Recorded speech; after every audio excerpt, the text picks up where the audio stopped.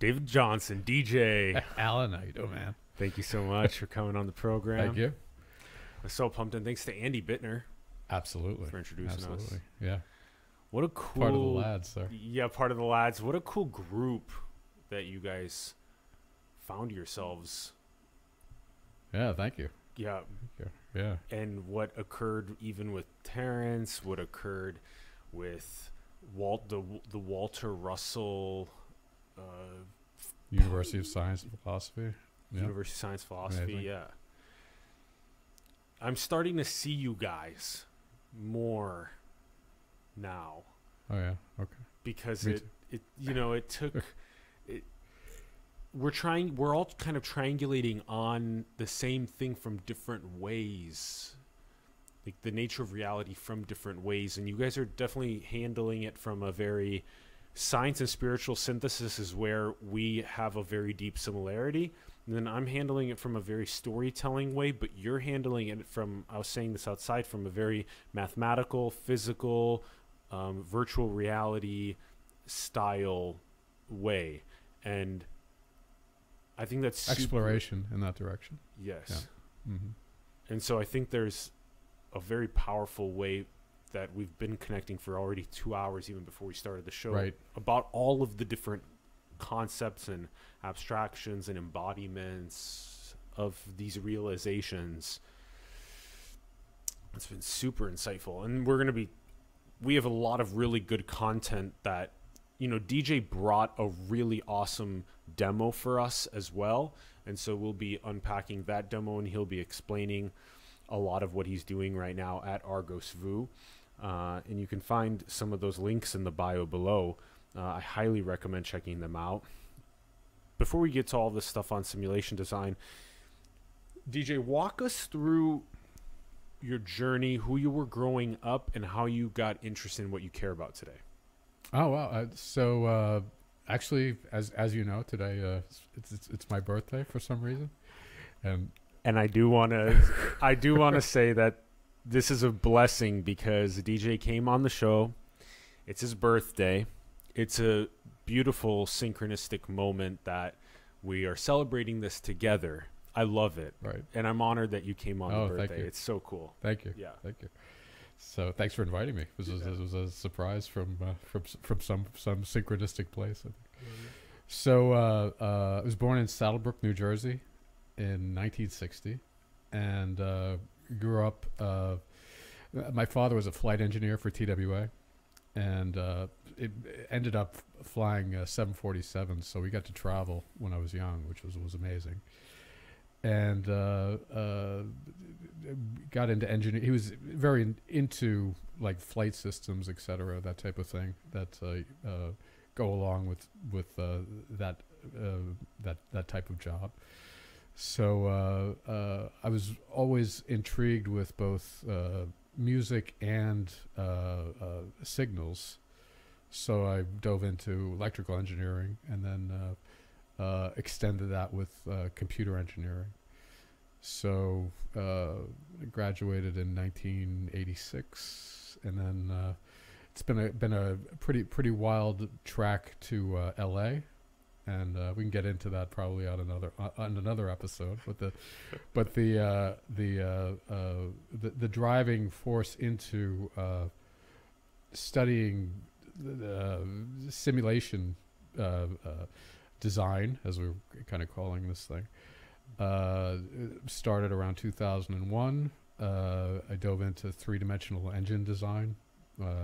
One little point along the way, in 1981, because a few people can say this. 1981, I did a work-study program from the school that I was at, and designed a video game for the Atari system that went national. So that was that. So I go all the way back. So I'm very, very old school in that way. And so that initial exposure and the little bit of notoriety gained from that kept me dabbling in the world of video games. But I was always intrigued with the possibility of using that technology for something a little bit more outside of the standard commercial video game world. So that led me into three-dimensional engine design, which there was a very large, enthusiastic community of people around the 1999 into early 2000s, designing, in the spirit of Linux, different 3D engines and everything. So dove into that pretty heavily, and I started a company called it was Meditation Virtual Reality at the time, and it kind of ties into all the things that we're doing today. Yeah. Interesting. So so that was my initial toe in the water for what we're doing now. So in the aftermath of that, I worked for an AI company in Austin, Texas, and then 7 years with the medical device industry. So, and that kind of catapulted me back into the VR engine design world. So it makes sense hearing about a lot of the engineering upbringing also with father that kind of spurred a lot of that side of things, and then how I can see also how that stacked up over time to become more and more around the sciences and the engineerings and the 3D space designs like you're describing. When did the art and the spirituality, where did that angle come from along the way? I think it ties in something that the it's a good tactile aspect of doing art and doing particularly music, because I studied music from as a child, and then it actually became a short-term career when I was living in Florida, 5 years. So some kind of distance. And what was the instrument of choice? Keyboard and piano. Keyboard, piano. Mm-hmm. So the immediacy of the experience of doing that, I found lacking in the meticulousness of the engineering. So I think there was a balance. We talked about the duals before. Yeah. So there was this dual balance going with that as well. Once again. Yes. So. Okay, so that was an example of it. And then when did you get exposed to things like the planetary mystic traditions, and how did that kind of stuff? Really recently? I mean, the initial deep dive didn't start till 2017. I think so. And this is what we were talking about, Rudolf Steiner and everything, and and then theosophy, those the mystery school avenues, and interestingly how accessible all this stuff is now on the internet, to be able to do some fairly decent cross-checking and research and stuff. So okay, that one has become a bit of a super intriguing pathway. So. Yeah, I agree that one of my favorite aspects to the space of the internet is that we can query it for the absolute highest signal, and so but you have to know where to look for that highest signal. That's one of the hardest things to know how to do, and so I've been definitely trying my best to identify where are the places that have the highest level spirituality, science, genius level concepts and ideas that I can go study, because that's what it's the key, in my opinion, that the enabling of it, but it's double-edged because it's very distractive for many people as well. I want to take us back along the journey, because I was looking at this now. I see some of the engineering influence and some of the art influence, because that's obviously these poles is really where we find being able to go to these extremes and then to synthesize. When we look back 40 years ago, I want us to walk through a little bit of an evolution of what we've seen, because Elon Musk has this meme that's now become more famous, where he says that we went from Pong to indistinguishable virtual realities in half a lifetime. Right. And it's a very profound meme, because it makes you realize that there's this accelerating pace of technological change that's occurring, and then there's also the whole idea of by entering into these indistinguishable realities, we ourselves realize that this already is one of those indistinguishable virtual realities. Right. And so then there's that recursion property to it. Right. So walk us through specifically, because you were there in the days designing project, you said game for Atari. Yeah, and 6502. 6502. So, right. Okay, so now this is before I'm born and before some of our viewers are born. But specifically, what is it like? Because now we're going to be showing people, you know, Argos Vu and literally simulation designs and these insane environments that you're making. But yeah, take us through also that process of how the engineering and design technologies are evolved over those like 4 decades. Yeah, it's remarkable. I mean, just as far as being kind of in the front row seat watching the show take place. But we wrote that app. It was all assembly language, so it comes back to the M1 conversation that we had to bring it full circle, and I'll tag it with that. But so the very small instruction set use opcodes to define things.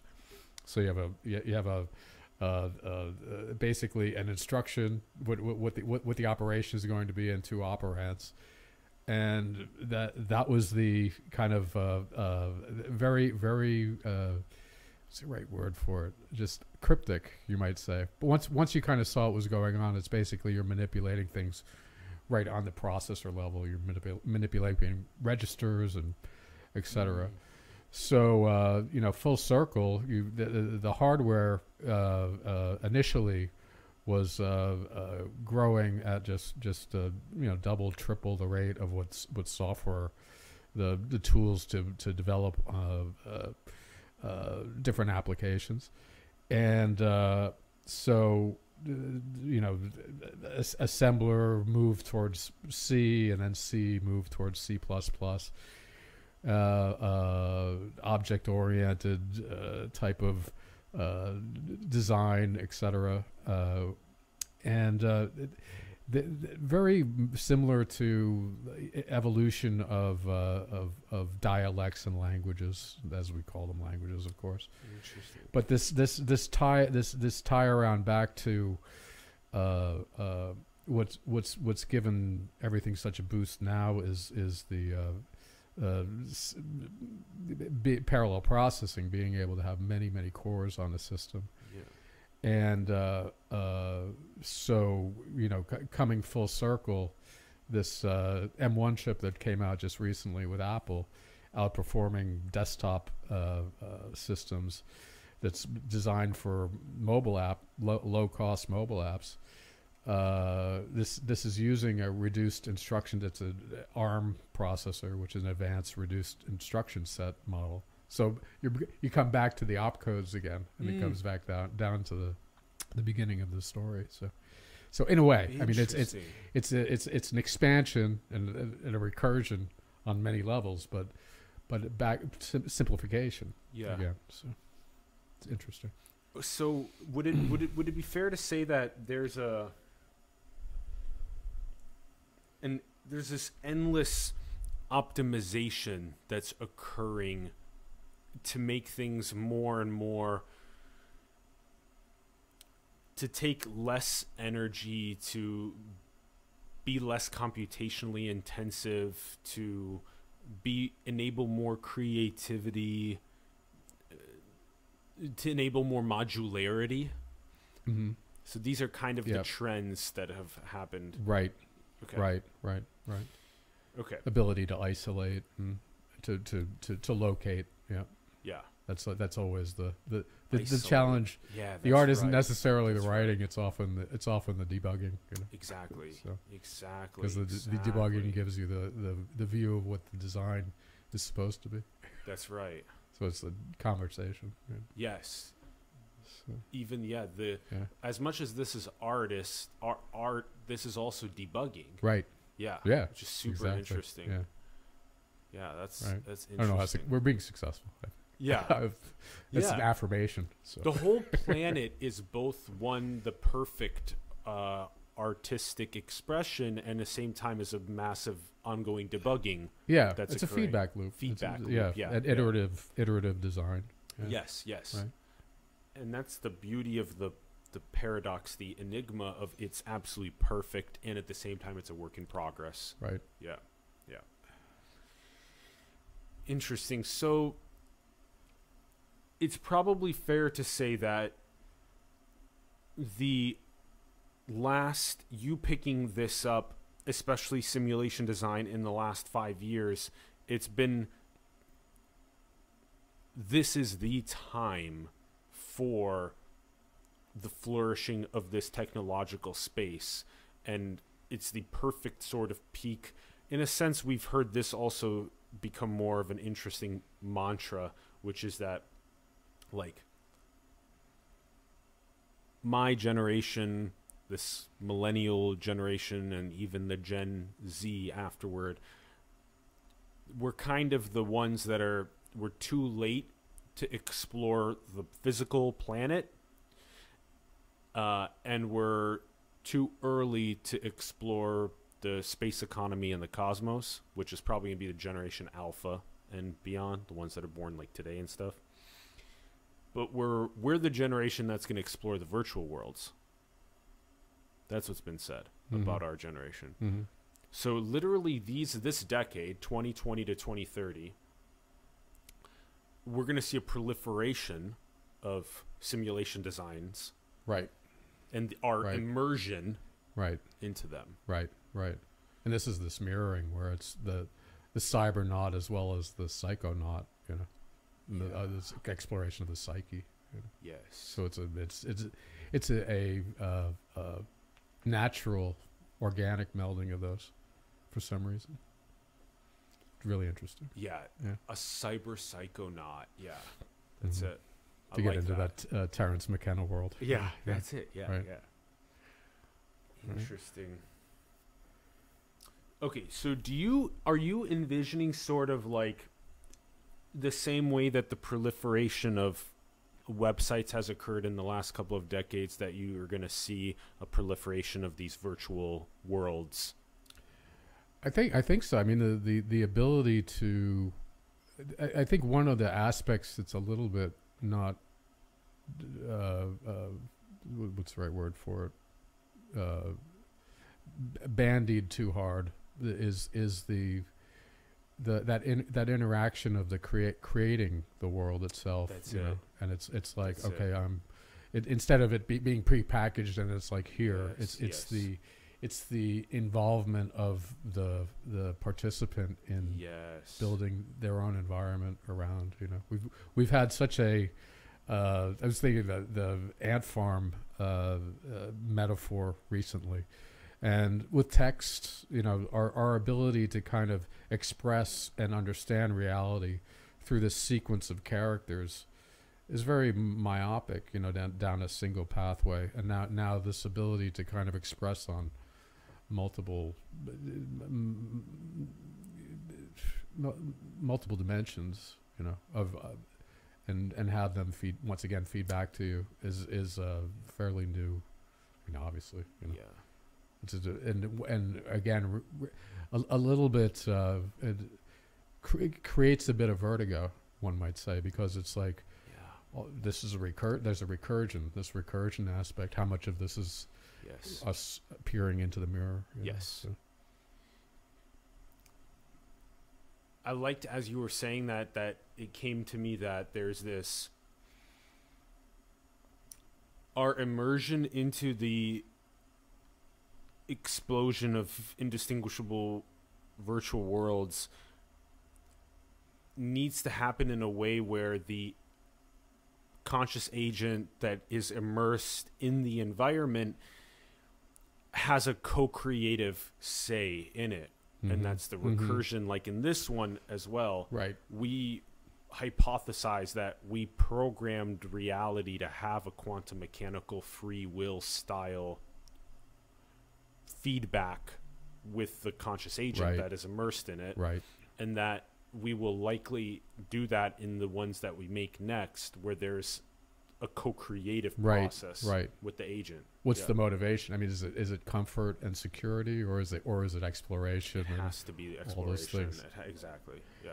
It has to be exploration. I don't know. I mean, I could see polarities there. You know? Yeah, I wouldn't You make know. deterministic. Yeah, it's like Robert May's logistic map, where you can program the deterministic recursive telos, but you have the Bayesian cloud of probability space that is creative, and that it is that the billions of conscious agents undergo how it actually unfolds, but the telos is the recursive into the next explorations. Yeah, but sometimes they don't make it because of the Darwinian metaphysical Right. filters that occur, Right. the Fermi filters. Yeah. So yeah, on the universal level, Right. which we're undergoing many of them right now at It feels like at it. the end of the compression. Right. But Because- but here's the most opportunity. The most simultaneously. opportunity as well. Yeah. Right. We almost certainly passed the asteroid. We're in the middle of the mutually assured destruction one. We're in the middle of the Anthropocene one. We're in the middle of the biowarfare and artificial general intelligence ones. Those are kind of the ones that we're in the middle of. Yeah. And so we have to enlighten ourselves. And What a place to become- find yourself.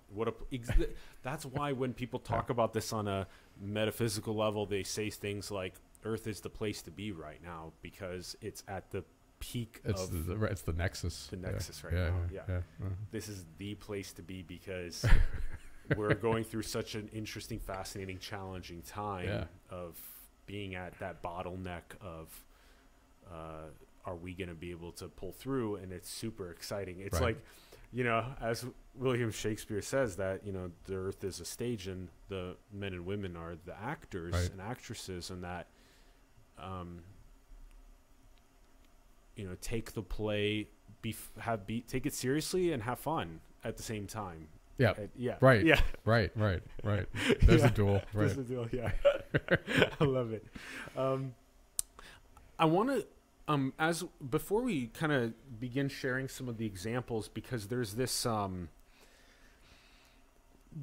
like weird, the visuals will be really helpful, so I want to pull them up, but there's this like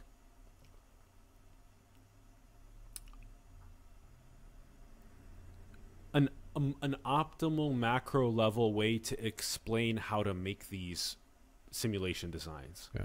And so I hope we can do our best to kind of explain them, because is maybe the first place to start is to say that, imagine we have a blank canvas. And then like you just kind of like start from that, point, in the middle of a blank canvas, and then you paint outward in some sort of an expression of what is happening from that point. Or like, what's the best way to kind of get people to get the starting points of simulation design, and The also pro- how the- would you even program The that process in? of how it comes about. Yeah. Yeah. Should we pull it up? Or We can't. I'll give a little Okay, bit of a okay. preamble to let's that. do it. Because I think it comes back to one of the things we were saying before. It's the initial idea is almost invariably, not absolutely, but almost invariably, it's the catalyst, but it's really not what's going to come out. For at least this is my experience. It depends on how harsh the design requirements are, but. In this world, which is given the blue sky aspect of it, Yeah. that initial spark it's the crucial little point of sonoluminescence, but what spawns out of it are these the dendrites and the axons of the thing that are that recursive, interactive.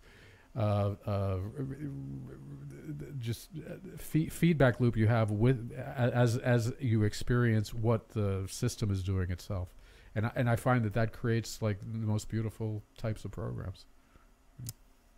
So that would be my Whoa. Okay. So are we saying something along the lines of that as you're kind of at this quote beginning point in the blank canvas and you're using your imagination, creativity, that there are specific ways to program from that start point that can biomimic certain You say, I mean, you see opportunities like golden ratios and these types of things. For instance, I see. Yeah, and like but you see opportunities that you wouldn't come up with on your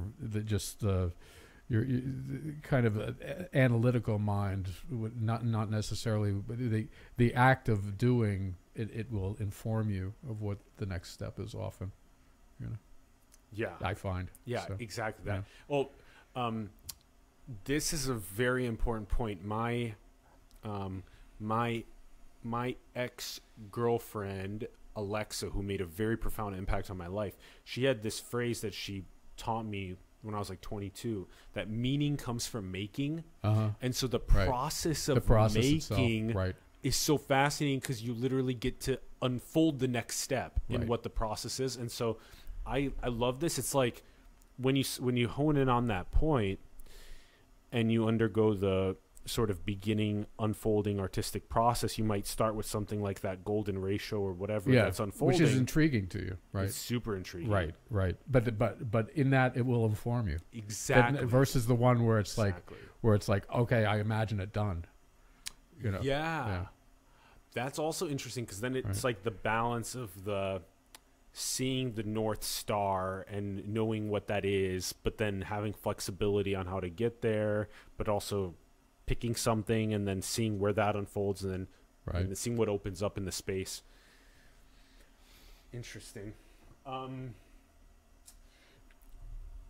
And one more thing before we dive into the demo. Are the main existing market trends that are driving simulation design are what? What are the market forces that are driving simulation design? I've allowed this to kind of take its own whirlwind path, and I'm aware of what's going on in the industry, but I wouldn't say that I'm expert by any means, because it's more like by staying a little bit outside of it, I have more freedom than saying, oh, I need to follow this trend or I need to follow that trend. So. And then like a use case, sometimes we've been at, like COFES, the Congress on the Future of Engineering Software, and that we've done partnership interviews there. And there's a lot of people that love the engineering simulation space. Mm-hmm.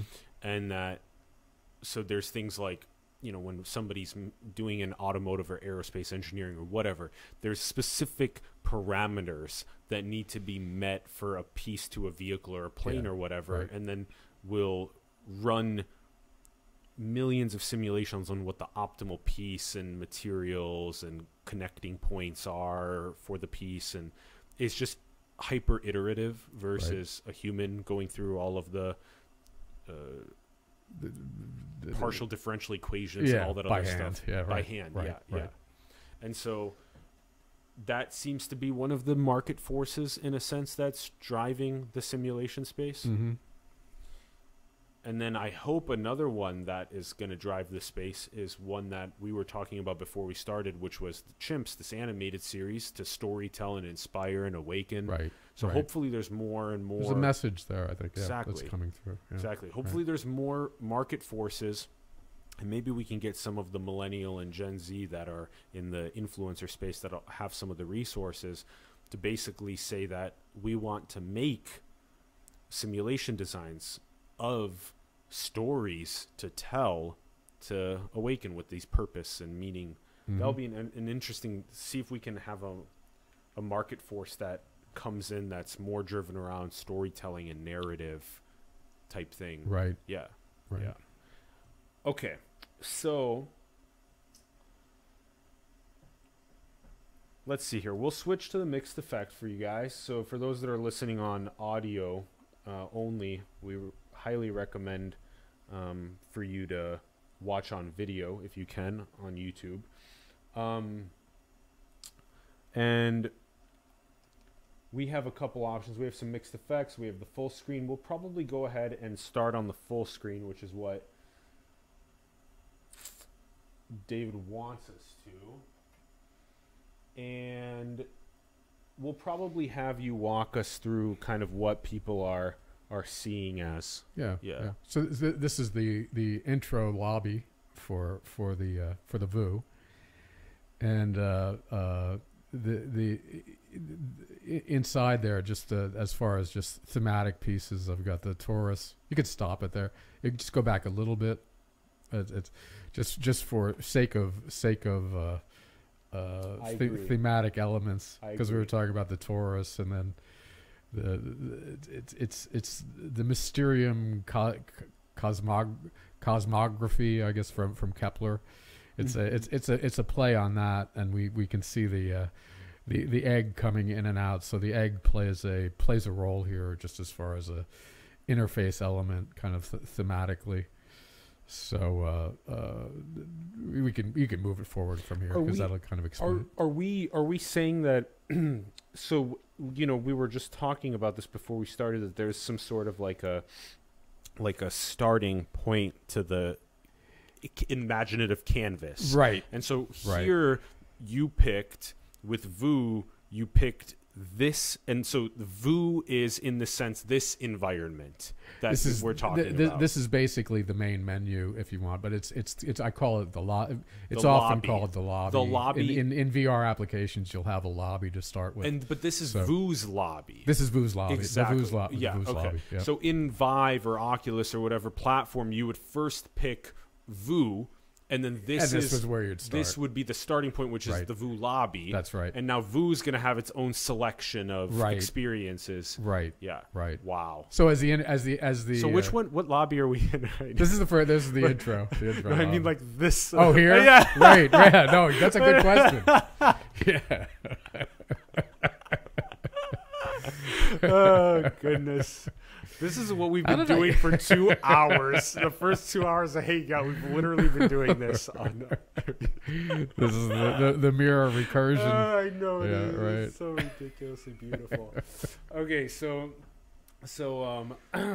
in the lobby, you're pointing out what you've designed as this is the Taurus. The Taurus, as we were just discussing, as that comes up, and it has play in the Schauberger stuff, which will tie in with the end here and come full circle. So Alpha Omega on it. I love it, Alpha Omega. Yeah. All right, let's go back to it. Okay. So those the screens on the front there are potential portals that you can go, but there's also the UI that you can pull up. So I have my it's a stylus that is connected there. That's a handle. So right in the beginning, I have the user guide inside the UI, which is modeled after it's an egg cross section, as you can kind of see there. I love that. So and rainbow. And rainbow colors, right. So each of those are buttons that give you different options in the menu. And so is it that there's in this lobby space that there's the different portals as you describe, and the different portals are like the different experiences that I can go into in the VU. Right. And then the wand, which is what I'm using, has its own. It's called a user guide. On the it's actually got a it's a ray that comes out of it, so it's kind of like a lightsaber in a way, or a laser pointer. Yes. So you can click it and then clicking into those experiences, and it shoots the ray out right along the axis of it, and I extended out the tip of the Vive, the standard Vive model for the controller, and it ends up being very, very useful because it ends up being a stylus and very precise. Yes, and I'm using that along with, in the future we'll be using voice and other tools to basically. I'm using that as my kind of my mouse and keyboard. It's your mouse, right? It's the three-dimensional mouse. Yeah, okay. And then one of the aspects that you'll see here is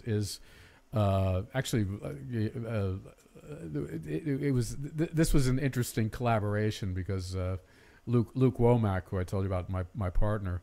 He was we worked hand in glove with the daily development and then testing. And with the Quaternions, we have to do rotations. So one of the aspects of being able to move around really precisely within the VU is the ability to grab space. So I can go in and I can grab space and go like this, and it rotates the whole space. Yeah. So this is that's a little novel. Speaking of novel aspects. So that controller ends up being it's a very interesting experience to be able to go like this, and then it's like you can imagine rotating the whole room like this. You know? So in part of it, it's like kind of what we were talking about before we started, where I'm just kind of moving my head in this case, and I'm watching you and the room shift along with that. Right. And then another example would be like maybe when we're doing like the Google Earth, and we kind of like click and we drag to the next kind of perspective on the planet that we want to look at, and the Earth is moving. That's like, right. Exactly. Exactly. Yeah. Okay. And I like that user experience sort of is really important. Actually, a lot of the like Rhino and other software. Right. But the difference of the immersion ends up it adds another dimension to it when you're doing it. Yeah. So actually, even from a really good 3D editor, Does is Rhino Rhino has VR that's amazing. They do already. That's so cool. Yeah. That's great. Yeah. I'm sure designers are this is a remarkable shift. Yeah. Wow. Right. Wow, that's beautiful. Right. Okay, all right. Let's keep rolling here.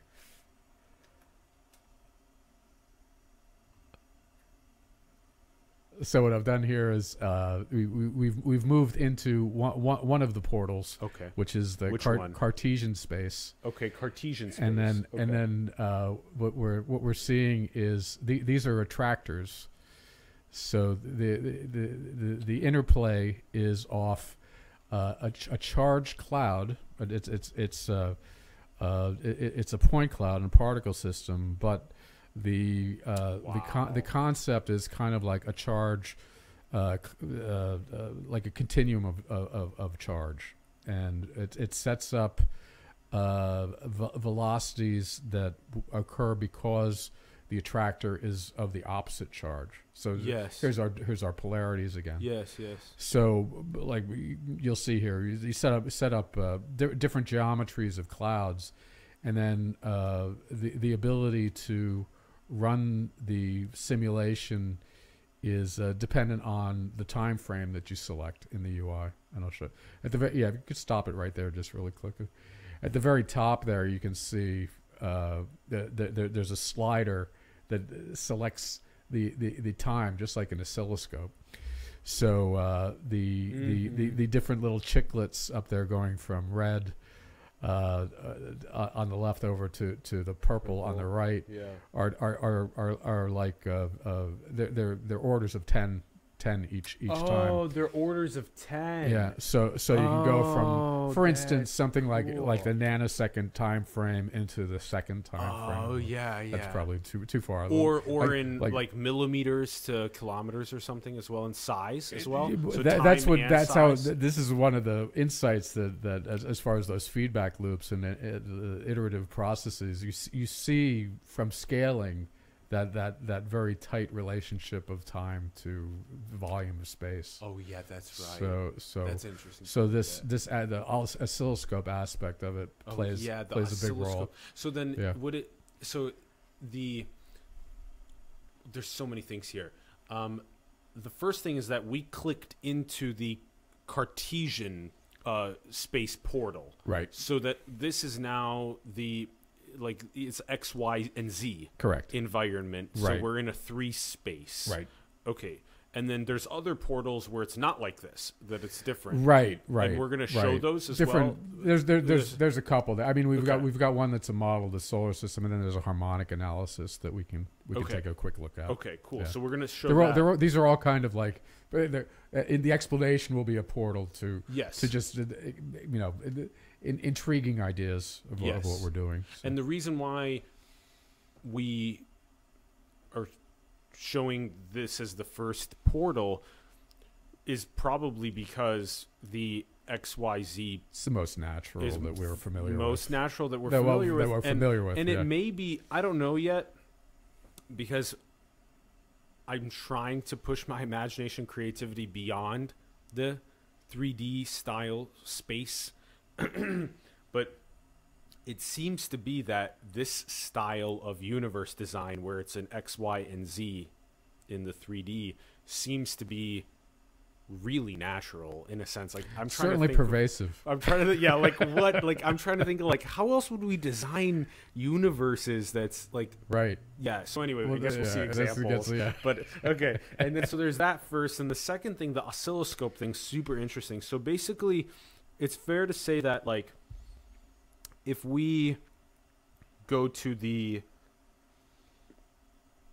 level of the subatomic particles, we're going to be dealing with both the size and the time Right.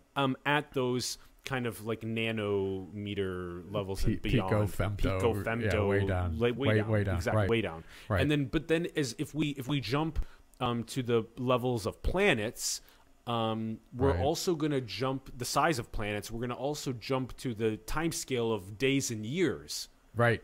Okay. Right. So And light years. And light years. Right. Right. Yeah. Okay.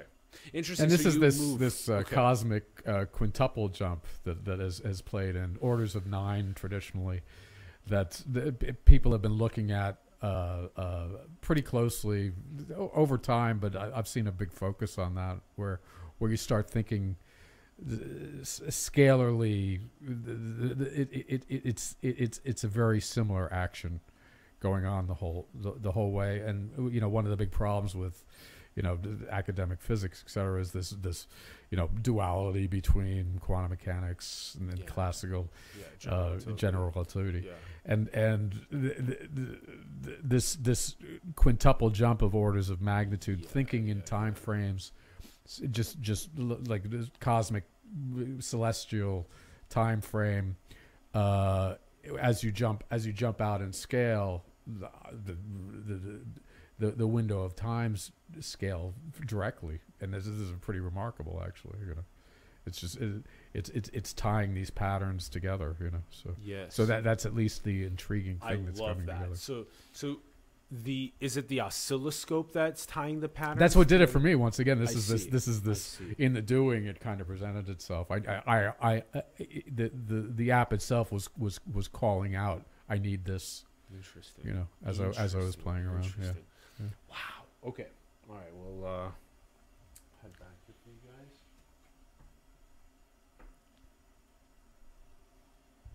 Yeah. So I set up a sphere. There's a sphere of charge, and I think that's using a cube octahedron as far as the layout of the attractors.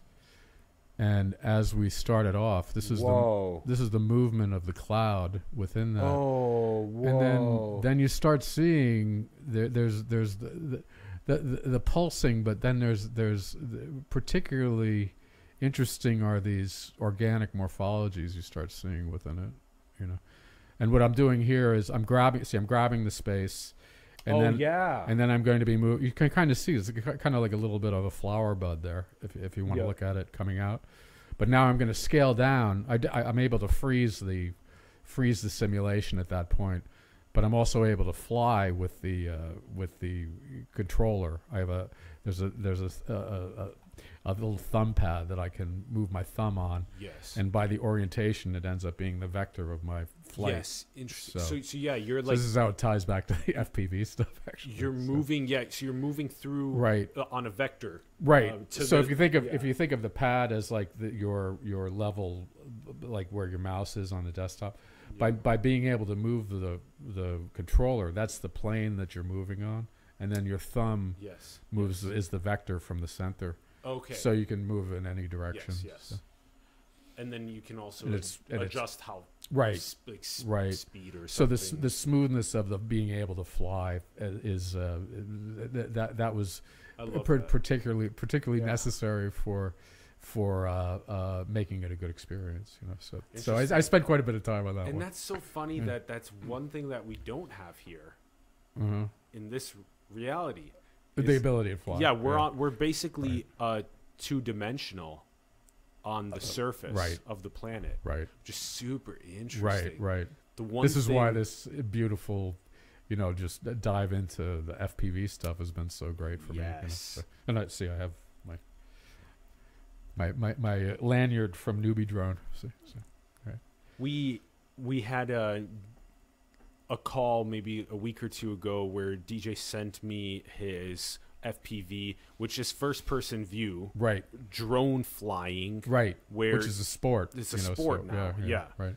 And so that enables you to go beyond the 2D to the 3D FPV where you're flying the drone. And Right. so you're usually in a virtual you're wearing headset, Right. and then you take the perspective of the drone. Right. And then you fly the drone, and then that enables you to rise up and down and to the left Right. and right and fly through trees. They're and designed to be around. acrobatic, and it's an art. It's an art in itself. I've had the great opportunity to meet some of the people doing it on the forefront. that, It's yeah. really amazing. So. Interesting. So FPV is what enables us to enter the third dimension of height, which is super Right, and it's interesting. like astral projection. though. Astral I mean, projection, if you get into like the super sleep stuff, interesting. so psychologically, it's super very interesting. interesting, too. So, Wow. yeah. Wow. And it's very awakening because it also drives kind of a macro level view of things. It gives you that bird's eye view. So when you are flying that drone FPV and you go really high up and then you look down at how Los Angeles looks like and you watch the cars and the people and the goods that are moving around and the birds that are flying and the way that the trees look. I mean, it awakens you in a sense because otherwise you're stuck at the meso level all the time. Right. And so that's why it's important to also look at the cellular level and the subatomic level so you Right. can go between micro and macro. But meso is really 2D in a sense, like, Yeah.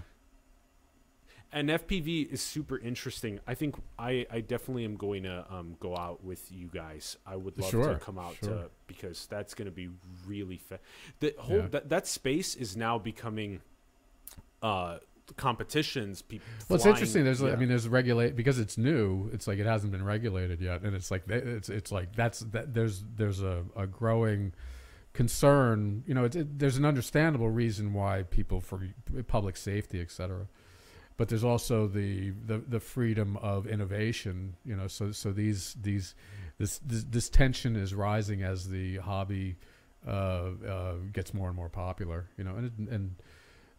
So Terrence, as I was telling you, has been he participated in it was the protest in Washington with the FAA. They want to require remote ID, so any drone that you build Whoa. has to Yep. be able to log on to the internet and tell the FAA where it's at any time. Yes. And there's a lot of kickback coming from the community. Yeah, on that, yeah. So. It's a interesting balance because you want to ensure that, like cars have license plates, right? Right. And so you want to have license plates on drones as well. That's what. And the idea is, Right. but at the same time, people that have a car in the middle of nowhere where they're just driving it on their like couple acre property, they don't need a plate on that Right. car. So it's like this weird balance Right. between. Well, it gets yeah. into gets once again into the 3D aspect of it. It's like, okay, what's property? And it's like the FAA wants anything three inches above the ground. There you go. It's like, yeah.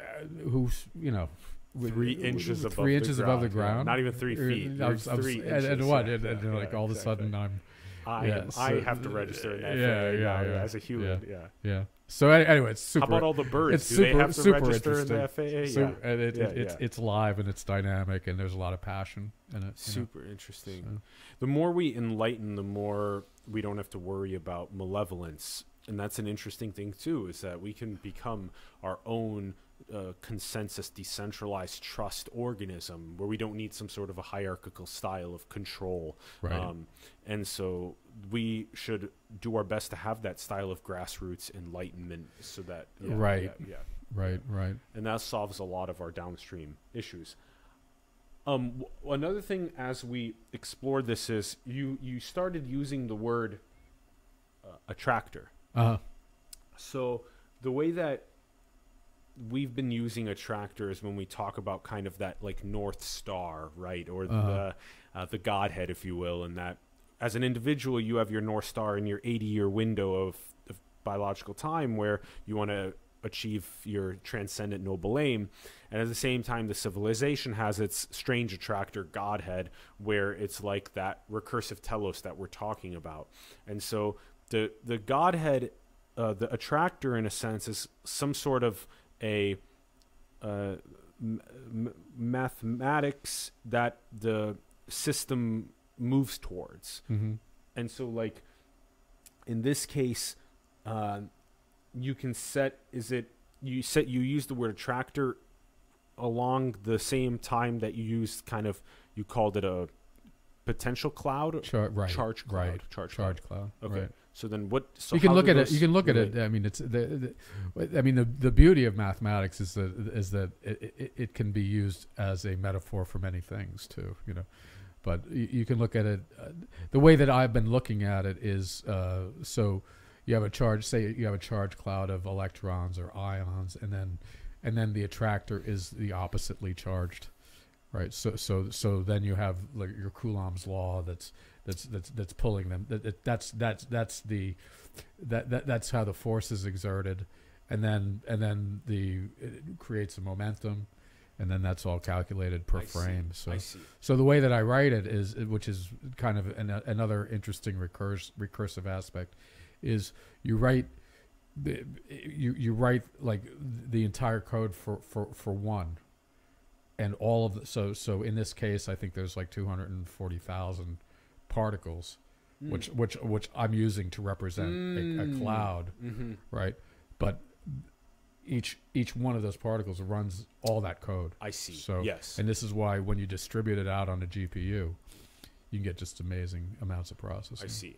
So is this something like where the strong nuclear force with an atom has specific attractors that are enabling the neutrons and protons, and then that are enabling the electron, that cloud You could argue that, yeah. Something like that, Yeah. and then that would You could argue, I mean, also, you could argue gravitationally, gravitationally, and that, but that's one of the, let's say, 250,000 or whatever that are in this representation, right? And then further, as you can say that this whole 250,000 representation has its own attractor as well, so it's layers of attractors, because you can say that this is moving towards something. Can be. Yeah. Okay. Wow. Okay. Wow. So there's like layers of attractors, or like, yeah, and holonically, yeah, holons inside of holons, the cell inside of the body, inside of the civilization. This comes into the idea with Jim Wenninger, which is it's the filament within filaments, and as we go on, we'll look, there's a solar system model that we can talk about, but it's exactly what you're talking about. Okay.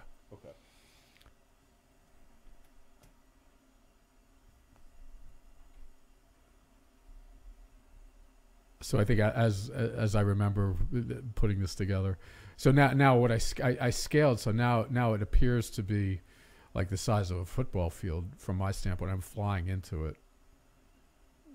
So each one of those little, they look like paper airplanes there. Is that like the geometries? Those are like the geometries. That's the geometry of that point cloud. So at that point, that's the vector, and then the color is the velocity. So Oh. so it ends up being a velocity map of each of those points. So Okay. yeah. So it's a vector and a velocity. Point right as far as the magnitude is the color. Yeah. Okay. Because it's that because you have the is it in like a tensor field you would have both the vector and the scalar, or like how far it is. So Uh-huh. like, okay, so you have vector, scalar, you have, like Eric Weinstein talks about it as rulers Right. and protractors. Right. So there's the ruler is the scalar, Right. and then the protractor is trying to tell you what Right. angle the Right. vector's at. And so is it something like Multiple, that? yeah, It's something yeah. like that. Yeah, definitely. I mean, each one contains, you know, I mean, in the spinners, et cetera, all these different aspects. But in this case, it's containing the normal to the direction of the velocity of the pull, Mm-hmm. and then it's the magnitude basically. So.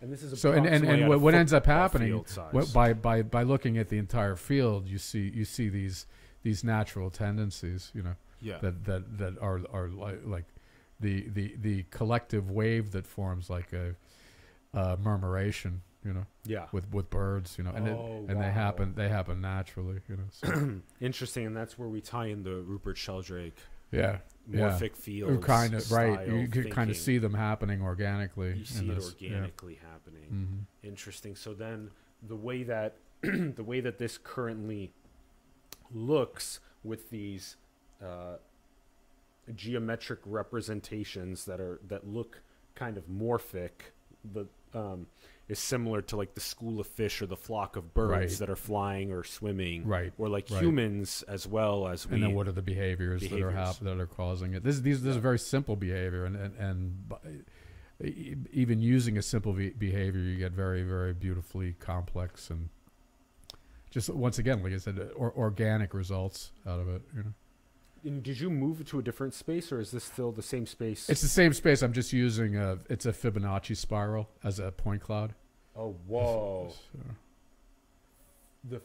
Okay. So you can see and it's only one attractor in this case, so they're all passing through that one attractor. So you'll see it from the front here, yeah. So here you see the scrolling. Wow.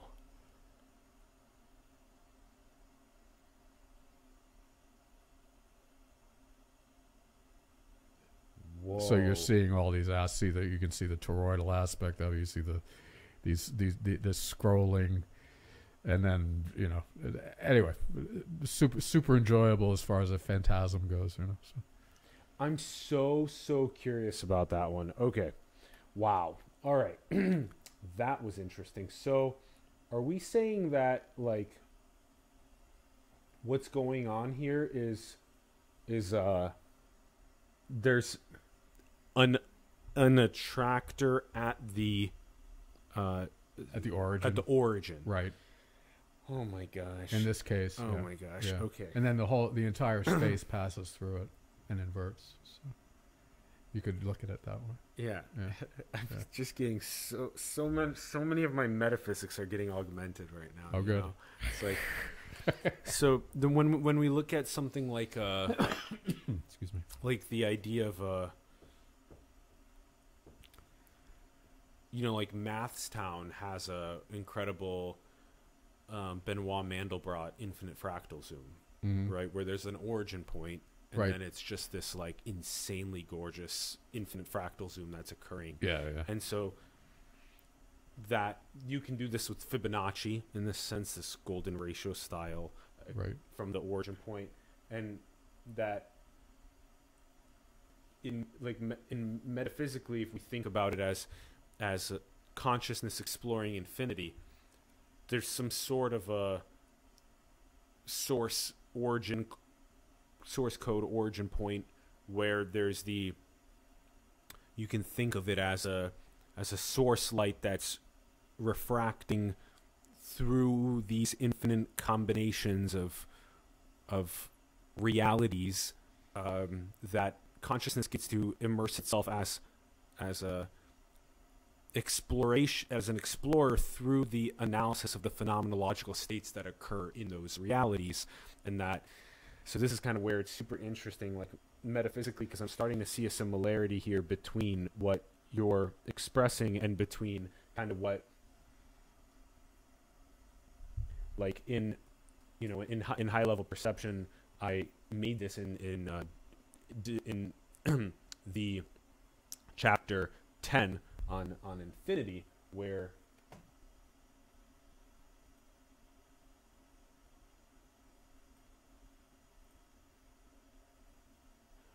I also put the origin point in that Mandelbrot infinite fractal zoom to be in that kind of center point that was undergoing this infinite exploration. So that in itself could be the attractor, the source code, that exploration. I mean, yeah, I mean, I'm really, The origins are very interesting. yeah. Yeah. Multi-level metaphor. Yeah. Yes. There's this thing called the orbit of zero, I think, with Mandelbrot sets. It's The orbit of zero. orbit of zero. Yeah. Whoa. But anyway, Okay. that's a whole. It's another It's rabbit a- hole to dive down. We're just lining up like podcasts after Right. podcast Right. now. Exactly. Okay. Wow. Okay. This is so cool. Okay. All right. So yeah, we'll get back to the continuation of this. So this is a sphere passing through itself here. You can see the attractor is a little bit off center, and you start seeing this cardioid come out of it. Mm-hmm. Right. Yep. So, and you can see it bounces back and forth. It oscillates between the two orientations That's there. so cool. And then I think I have another one here where it's right on the edge, and then you start seeing these radiation patterns as well that come out of it that are pretty interesting. Yep. So Yeah. yeah, Yeah. I love this. yeah, and then you can really see that kind of that central focus through the the calculation that I do as they pass through that. Once again, as a single attractor. But the calculation has to take into account a Zeno's paradox as you come down into smaller and smaller lengths as you approach that as remember we're talking about 1 over r, and as that r decreases down to 0, you get an explosion of the floating point decimal. So I have to do a bit of a Zeno's paradox with it there to get the accuracy, precision I'm looking for. So, but you can kind of see that this very interesting conic behavior along with the toroidal nature of the thing. Yes. Yeah. I love how close we are to that. Well, apparently, it looks like we're closer to the origin point. Yeah. Yeah, you're getting close to the origin there. Yeah. So, and you can see them all coming in. Whoa. So, There. Whoa. right. So one of the aspects of developing this that made it so nicely iterative was the ability to have that oscilloscope aspect to it, where I can change these time frames and see those, see how it behaves. This is running decently fast here, but are those on the wand? Do you have do you have your scale and variance kind of on the wand? It's in the UI. It's in the UI. Remember those chiclets that are up on the top, the different colors. Oh yeah, those. Oh, that's and right. Then there's a slider Those are. associated with it. That's right. Okay, so red on the left is that the smallest or the largest? I have it on the left. That's the largest. Is the That's largest. that Red. would be Red. That would be Red is. each incremental time space would be the The longest. wavelength itself in our spectrum. Right. Okay, so red is longest, and then the nano pico femto. It ends up being 5 orders of magnitude. So 5 orders of Yeah, magnitude. so it's not that large, but I mean it's large. It's large. Yeah. Yeah, I see. yeah. I see. Okay. So it'd be 10,000, 1,000, 100, 10 and 1 or Right. something. Yeah, something like that. Okay. Exactly. Going from red to purple. Right. Yeah, okay. Right. Okay. Excuse me. Interesting. At the top of the user interface that you were showing. Yeah, got it. That's how you jump between that's your oscilloscope. That's Right. That's your oscilloscope. Okay. Right. Okay. It's a spatial. The cornerstone aspect of it of this portal of the VU is the oscilloscope? the oscilloscope. Interesting, Spatial oscilloscope. Interesting. Yeah. Spatial that's so interesting. Right. The Instead of a signal spatial- where it's 2D, it's like the entire space. You So would say that the spatial oscilloscope is the cornerstone of the VU. I would say that this early access version, I would say definitely. That's yeah. cool. I So, like that a lot. right. That's super cool. Yeah. Interesting. And again, would you say that the oscilloscope it enables scale invariance? No, it enables you to explore like the different time frames, and then the one thing Yeah. that was really enlightening to me by doing it is the direct relationship of perceived volume to To time. So Yeah. so oscilloscope brings the relativity of time and volume or distance It's super apparent. Yeah. Yeah. together, so that Right. if you're at the 10,000 scale all the way down to the 1 scale, Right. you're Right. okay. If you Okay. become tiny, it's like your millisecond will seem like a year. Yes, Yeah. yes. So the oscilloscope. The reason why I keep going back to the word scale invariance breaks down into time and like distance or volume. Yeah. as my- I get you. that- I get you. that'd be Totally my got you. Sort of way. Right. Of, okay. Interesting.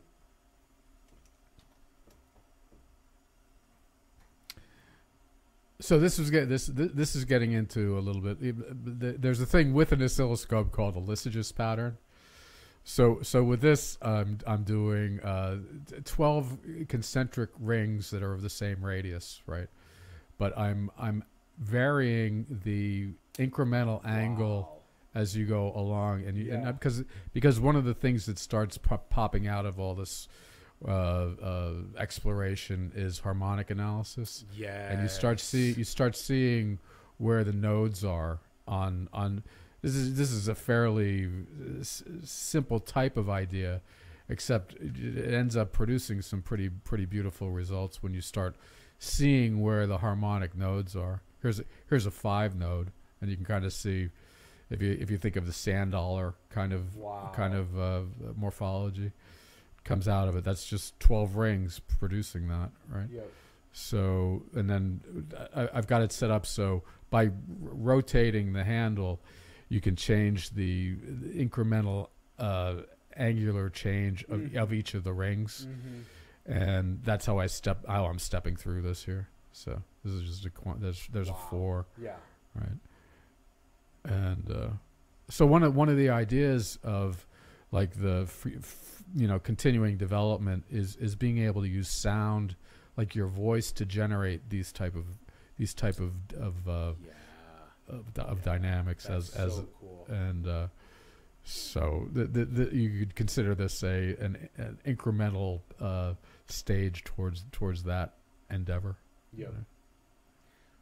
Like something where we just had a show with Brandon Howard where we were doing the psychology of sound, and we were unpacking the solfeggio and Schumann's and all of the different hertzes and the ways that those can binaurally can influence Right. us towards peace or creativity or happiness or bliss or whatever emotion, psychology of sound. Yeah. Right. So there's also this virtual immersion component to it of the. It's funny because on his Euphoria app, he has a visualization that's happening of the binaural frequency that's occurring. But right. now if I'm in the immersive environment, right. okay. Right. And when you're doing that type of thing with phase variation, that it's natural to do Lysages pattern on an oscilloscope. But this is an example of doing one 3-dimensionally. So for instance. Whoa. So would it be fair to then say that when we look at like what is it 7.38 is the Earth's Schumann resonance, something like that hertz, and so would it be fair to say that then there is the different, like you said you chose 12 of the.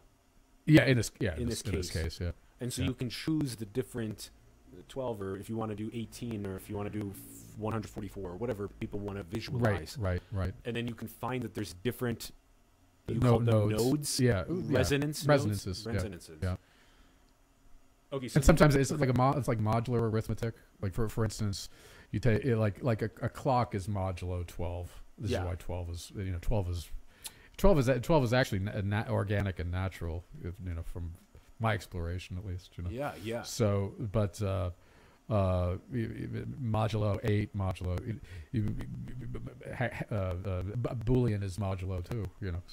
So it just as you repeat up. So this type of close, instead of an infinite mathematics system, you close it by having a truncation. And then so that exploration leads very directly towards harmonic analysis. Is it also then fair to say something like, when people talk about the spiritual vortex that's in Sedona, Arizona, people talk about stuff like this a lot. Right. It's a possibility that there's literally a planetary resonant node in that location. Right. Those are the kind of things that we're playing with understanding. Right. Or that maybe. And then you start thinking the scalar again. Mhm. As okay, what are the what's the fundamental of that? Is that an overtone or is it Yeah. And then you start thinking this Yeah. your scale time invariance. Yes.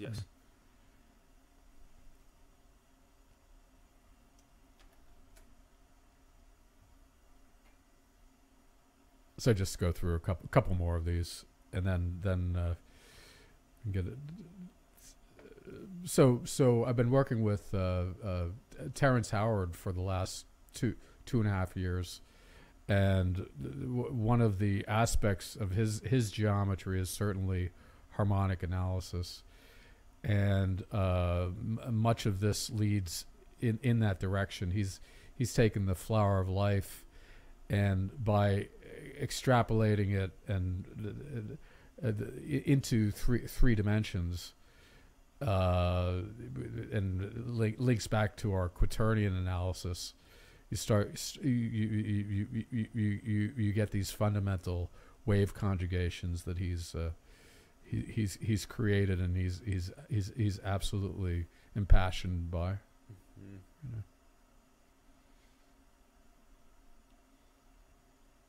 So it's something like the, because so we have on our, in this other asset that you prepared for the program. There's a bunch of awesome content in here, and some of it is deeply related to the golden ratio we were just talking about, and there's this quaternions, there's this interactive Grant Sanderson, 3 blue, Right. 1 brown, Yeah. who does these Awesome. incredible visualizations Totally. mathematically of Totally. these spaces, and so is then the idea that that there is a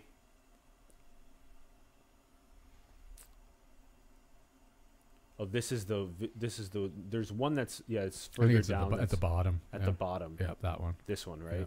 Okay. So this one's actually manipulable. Yeah. So in this section of the applet, You can just I love it. There's Grant's voice. yeah. I love it, He's Grant. awesome. That's great. Okay, and then we ourselves can click and drag through this. Right. We can Right. add. So we come here. We add. Well, we had a sphere, and we add a second sphere. Right.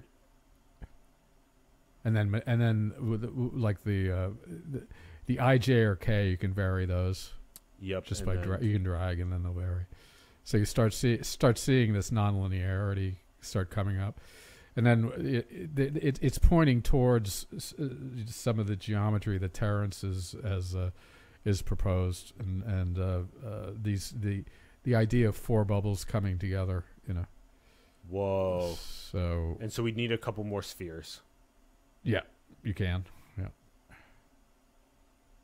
And so now with these spheres, now you have 4 of these.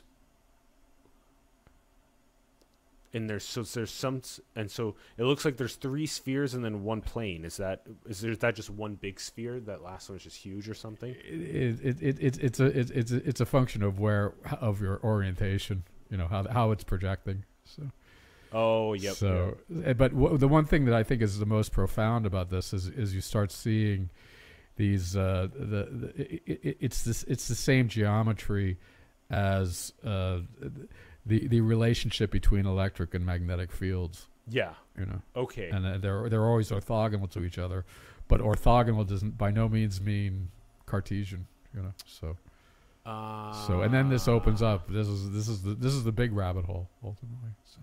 Oh. Yeah. Okay. So there's a representation of electromagnetism that's apparent in you can map it on if you look at for instance just one plane or one sphere opened up, it shows the same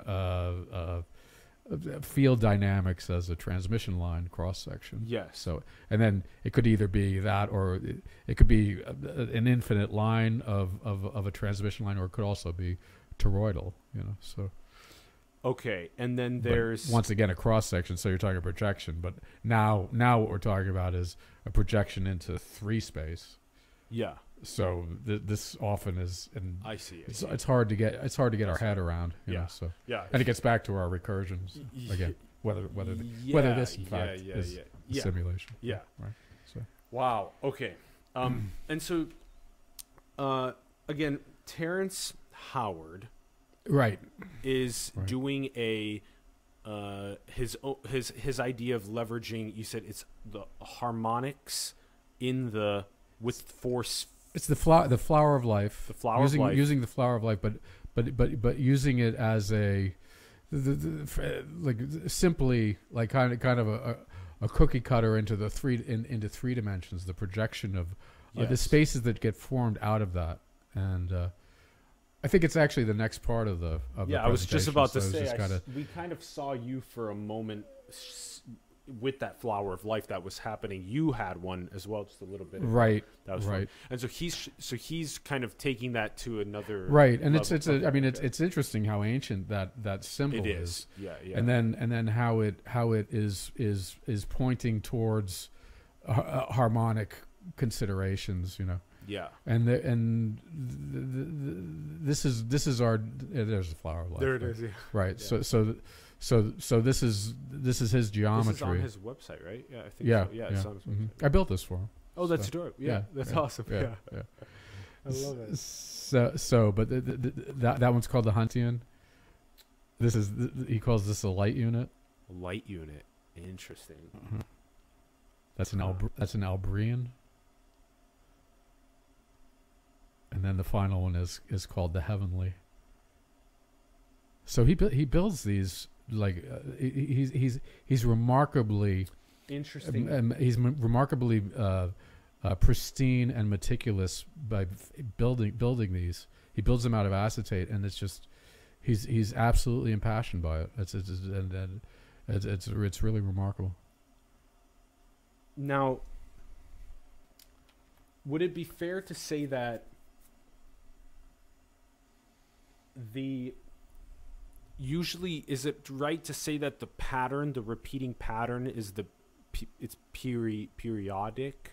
Mm-hmm. Is that what it's called? Mm-hmm. Periodic. Spatially periodic. Right. Mm-hmm. So is the hypothesis that there's this sort of like light unit that is spatially periodic? That's maybe. Yep. Okay. Relating to Walter Russell. Russell, right? And also the Planck volume, right? Right, like that, and it's right? 0-point energy. You know, as we were talking about those that are decreasing to 0. Okay. Similar. Okay. Yeah. It's in the same vein. So. Okay, so are we trying to? Are we thinking that there's because Clee Irwin is also interestingly we've had him on the show twice, and he and like quantum gravity research are also trying to sort of identify what this style of. Are there is that kind of one of the big focuses is to literally go beyond, because the Greeks said atom, and then we were like, okay, how about subatom, subatomic, right, and then now we're looking at the particles, and I mean, I personally like entertaining the continuum all the way down, all and the way down, up, and so and then okay. this Okay. necessity for putting numbers on it is I think it's ego driven, and because I want to be able to tag my grand measurement system on it. But this is my own, by the way, my own personal I see. belief. You know? Oh, I see. So that it goes all the way down and all the way up. Yeah. So then it's something along the lines of when you're looking at that meso level, the human level, and then you go, Right. we're going down in these orders. It's always in relation to that. in relation to meso Yeah. for now, because this is Right. where the conscious agents live. Right. And then we go right. down to the oscilloscope, because it's, Right, yeah, right. I see. So we're going down to the Planck volume level, all the way down, and then all the way up to the universe multiversal level. Right. Okay. Right. Okay. Yeah. Right. And then I mean, it's always in Okay. relation to that. I in mean, relation and to then, that, and- I see. yeah. Jeez. Oh my gosh, this is so insane. Gosh, I can't, like. It's just like, it's great because I spend so much of my awareness on just that, that simultaneous, that symphony we were talking about, where it's like we bathe in the ocean of oneness, and we uniquely artistically express ourselves with our instrument and melody in the world. Right. And so I spend my awareness bathing in that space as much as I can on a moment-to-moment basis, and it's gorgeous beauty, peace, Satchitananda, existence, consciousness, bliss. But also, when people come along like you that do this, Yeah, like, yeah.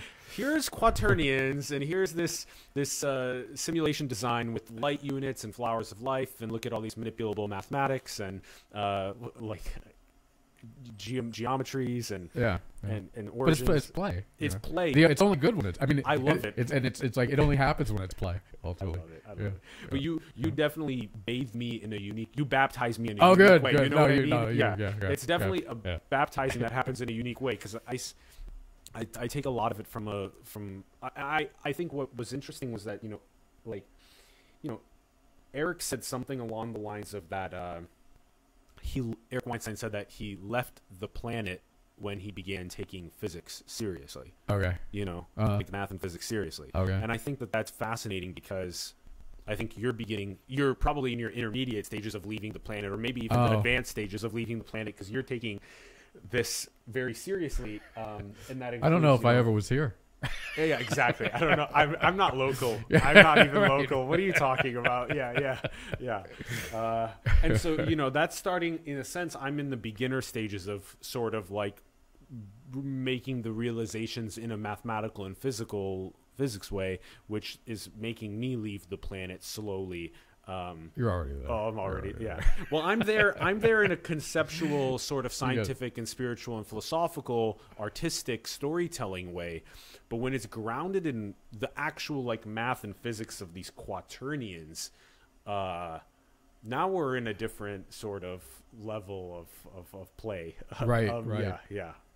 I mean, I only dove into them because it was such a functional thing, And Yeah. it's like, it would sound exotic, It's like, ooh, and then but because they were so functional, it's like they became even more intriguing, So. Yeah, because the functionality, that's it. Yeah, and that kind of also ties into how, like, we are, the designers, we designed it this way because of functionality, utility. That's why it's this way. Right. That Cartesian style plane is this way because it could potentially be the optimal way to design realities in itself. Seems the most apparent, And that's why you need but the these, cube isn't as beautiful to me as like the the sphere. tetrahedron. The tetrahedron. Yeah. Yeah. But they open up problems. I mean, this is anyway another rabbit hole. But this is kind of where there's a thing called the Pythagorean comma, and it's where if you extend fifths, like octaves will always double, right? So you can go octaves all the way up and all the way down and track them very nicely mathematically, right? Yeah. But if you do the same path with the fifth, which geometrically is pretty interesting, being 3/2 or 2/3, it's like even though the 12 comes out of this too. When you come back to that, you come back through the cycle of fifths to that octave. They don't match. So there's a Pythagorean comma there, and this is kind of like a crack in Cartesian geometry. There's One might there's argue. a potential crack in Cartesian geometry. Yeah. That's interesting. Right. Yeah. Yeah. Whoa. Yeah. And you wonder if that crack, And it's super intriguing, therefore. if there's of course, something yeah. that has potentially to do with where we can learn our source code through something. Perhaps. Like that, I mean, this is why perhaps. the music is like the piano is well tempered. You know, they have to temper it in order to have it be able to play in all different keys. Yeah. Otherwise it would only match in one key. Yeah, So, yeah. Before we started, we were talking a bit also about Frank Chester and the Chesterhedron, Right. and how we had him on the show. And, Awesome. And he unpacked for us sort of the relationship of what it means to think about this. If I'm getting this right, 7-sided, Yeah. the Chesterhedron, That's right. and that you have that he's identified as like why the heart is the way that it is inside of the body, and how it's doing that spinning, that twisting style lub dubbing, Right. and that there's that similar I think, or the Aurora Borealis on the On the north and south Yeah. parts of the planet. Right. Right. And You start seeing these opposed vortices all over the those place. vortices. And Yeah. this is where my initial exposure and intrigue with Electric Universe was these Birkeland currents that I was telling you about. Oh yeah, that's where you right. have concentric cylinders of charge rotating and counter rotating, and super intriguing. You know, yeah, you can just click on that. You can kind of see like the solar apex. This is actual satellite data pulled together, showing it's a perspective from the North Pole of the sun. So you see this counter rotation right at the at the point. To me, this was just a major confirmation of being on the right track. You know. So. Okay, and I like how you called it. It's like the polar vortexes. Is that kind of what Yeah, you're there's a saying? thing called the solar apex that points in the direction of movement of the sun and thus the whole solar system Yeah. Okay. through Interesting. the galaxy. Interesting. And yeah. so that movement creates there's a helix that's formed by that. Okay. As you think about Is it fair to say that there's a helix that is formed at the center of the Milky Way at the black hole, and there's a helix that is formed at the center of our sun, of our solar system at the sun, and then there's a helical center that's formed at the center of our Earth? If you think that everything's moving, right? Yeah. Yeah. Matter and motion. Yes. Right? Yes. Yeah. Okay. So by definition, there has to be, right? Those. Okay. Yeah. Okay. Over time. Right? Interesting. So it's all, it depends on what it's relative to. Your motion measured relative to, right? Yeah. Yeah. Yeah. Yeah. So this you had in here a lot of other really, really awesome content. We have more to sort of look at as we also take you through the rest of the video. We should definitely get Terrence on the program. Let's make that happen. We can also all talk on the program, which would be very interesting to have us all unpack this. Okay. We want to unpack the design of our reality and just universe design, simulation designs. This is stuff that's obviously extremely aligned with our ethos.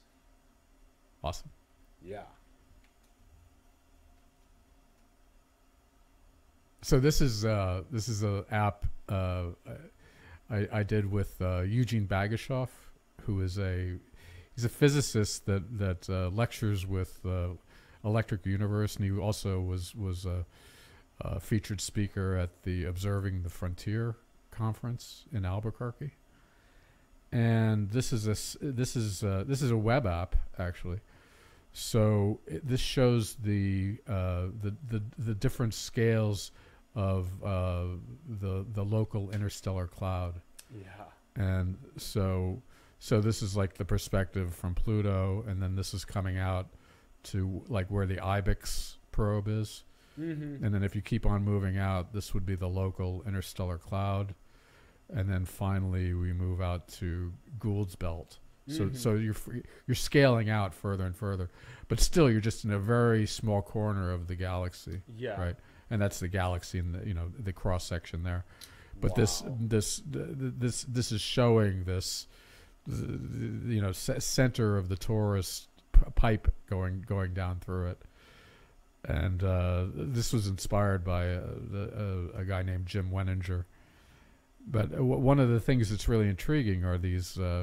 If you go back to kind of a geocentric view of it, these little protractors are pointing at it's the galactic plane, the ecliptic, and then the celestial plane. Uh-huh. So they show, and it's something that interestingly Terence's geometry kind of points out too. We kind of locked into that as we were playing around with it. So that's the galactic plane you kind of see there, Yep. and then the ecliptic, and then I think I'm lining up with the celestial there. Yeah. You're kind of walking us through that oscilloscope here because we're going out from the Yeah, if you solar wanna think of it, system right, scale to right, the galaxy Right, scale. exactly. This is this. Right. Interesting. I like this sort of immersive oscilloscoping for young people. I think it's super interesting. And like, Right. if we could, in a sense, go one more set of order of magnitudes inward to the micro scale of the cell and atom and subatomic, Right. then that'd be interesting to span the whole Right. of that spectrum. Right. I mean, I think this is our anthropocentric nature. Yeah. It's like you start looking. I mean, just in the range of animals that we're familiar with, you can see this in action. Just the frequency of behavior of something like a hummingbird versus an eagle. The hummingbird is operating much more quickly, obviously, Yeah. than an eagle, and Yep. then move up to something like an elephant, which is moving so slow, but it's related to the scale, that frequency There you go. related to the scale, and this Yeah. whole idea of like, oh well, his brain isn't big enough. This has nothing to do with the size of it. That's It's it. just the frequency, So Oh, that's interesting. so Yeah. Yeah. there's ramifications of this consideration. Interesting. Yeah, the hummingbird is heart beating and wing flapping super fast compared to the elephants. Right. Just But then the chilling. environment becomes like it's like syrup. The air that we Uh-huh. we interpret as something so thin and everything. By being small like that, it becomes it becomes a more viscous. Oh, know. is From- that from its oh, perception, Oh, that's from its interesting. perception, right. So for the hummingbird, It's more like swimming. molasses, Right, Really, right. like the It's like you can see nitrogen, it. You can see oxygen. if you slow. And this is the beauty of our high-speed cameras now. Yeah, You start seeing the motion, and it's like, oh, it's swimming. it looks like it's swimming. Yeah, That's interesting. Right. Yeah. Oh my goodness, it's really relative. Yeah. Really relative. Right. Wow. Right. Wow, it's interesting. We're always anthropocentrizing Yeah. everything. It's everything, yeah. everything. It's And very delusional. It's super delusional, Yeah. because if that's really the perspective of a hummingbird, and the Umwelt idea as well is really fascinating, because if the snake's seeing in infrared, and if the dolphin and bat use sonar and these types of things, then we're way out of our ability to try and understand what that would be like to use those characteristics of perception and existence, phenomenology in general, Right. Right. and let alone a dog or a cat that's Yeah. sitting here, which we're Right. always trying to project a human perspective into. Right. Yeah, And you can see it in their lifespan too. I mean, it's there's that. It's scalarly related as well. Just Yeah, it tracks with size. So. and because even that dog scent, right? That scent thing for dogs is such a serious Yeah. that we don't have anywhere near our qualia representation of. Right. So, it's like as Donald Hoffman said on our show, he's like, try to imagine a color that doesn't exist. Right. Imagine a color outside the color wheel right now. You're like, what do I do to try and imagine a color outside of the color wheel? You're like, I don't know how to do that. Right.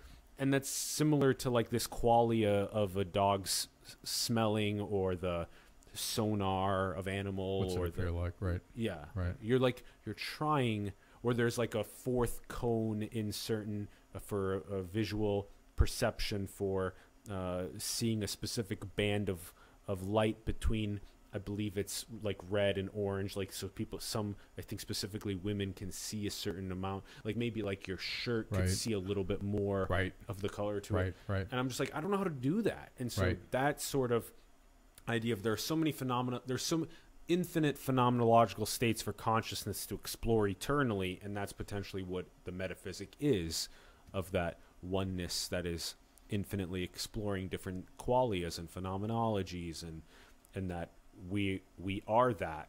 We've been that. We will always be that. Right. Welcome to the party. Right. Thank you. This is the kind of stuff that we talk about on the program. I love over time honing more in on the synthesis of science and spirituality on some sort of like a metaphysic that we can sort of rock with and Right. vibe on, you know? Yeah, that's right. You jam That's on. right. I love Right. that. I love that. Okay, let's see what else we got in the. We're almost done with the demo, everyone. Yeah. And we're still in the same portal. We're in that same portal. Yeah. we're Yeah. we're still in the the Cartesian last piece portal? is this it's the solar system model, Jim Wenninger's solar system model, and you'll see the helical nature of this. I have a projection of the helix that it rides on, and so Oh, there it is. Yeah. Right. Wow. so Wow. so if you project over time the orbits and then the movement of the solar apex, which has been measured, by the way, so they do know in fact that it does Wow. travel. But I've got it so you can adjust the amount just for sake of visual interpretation, you know. So And this is that.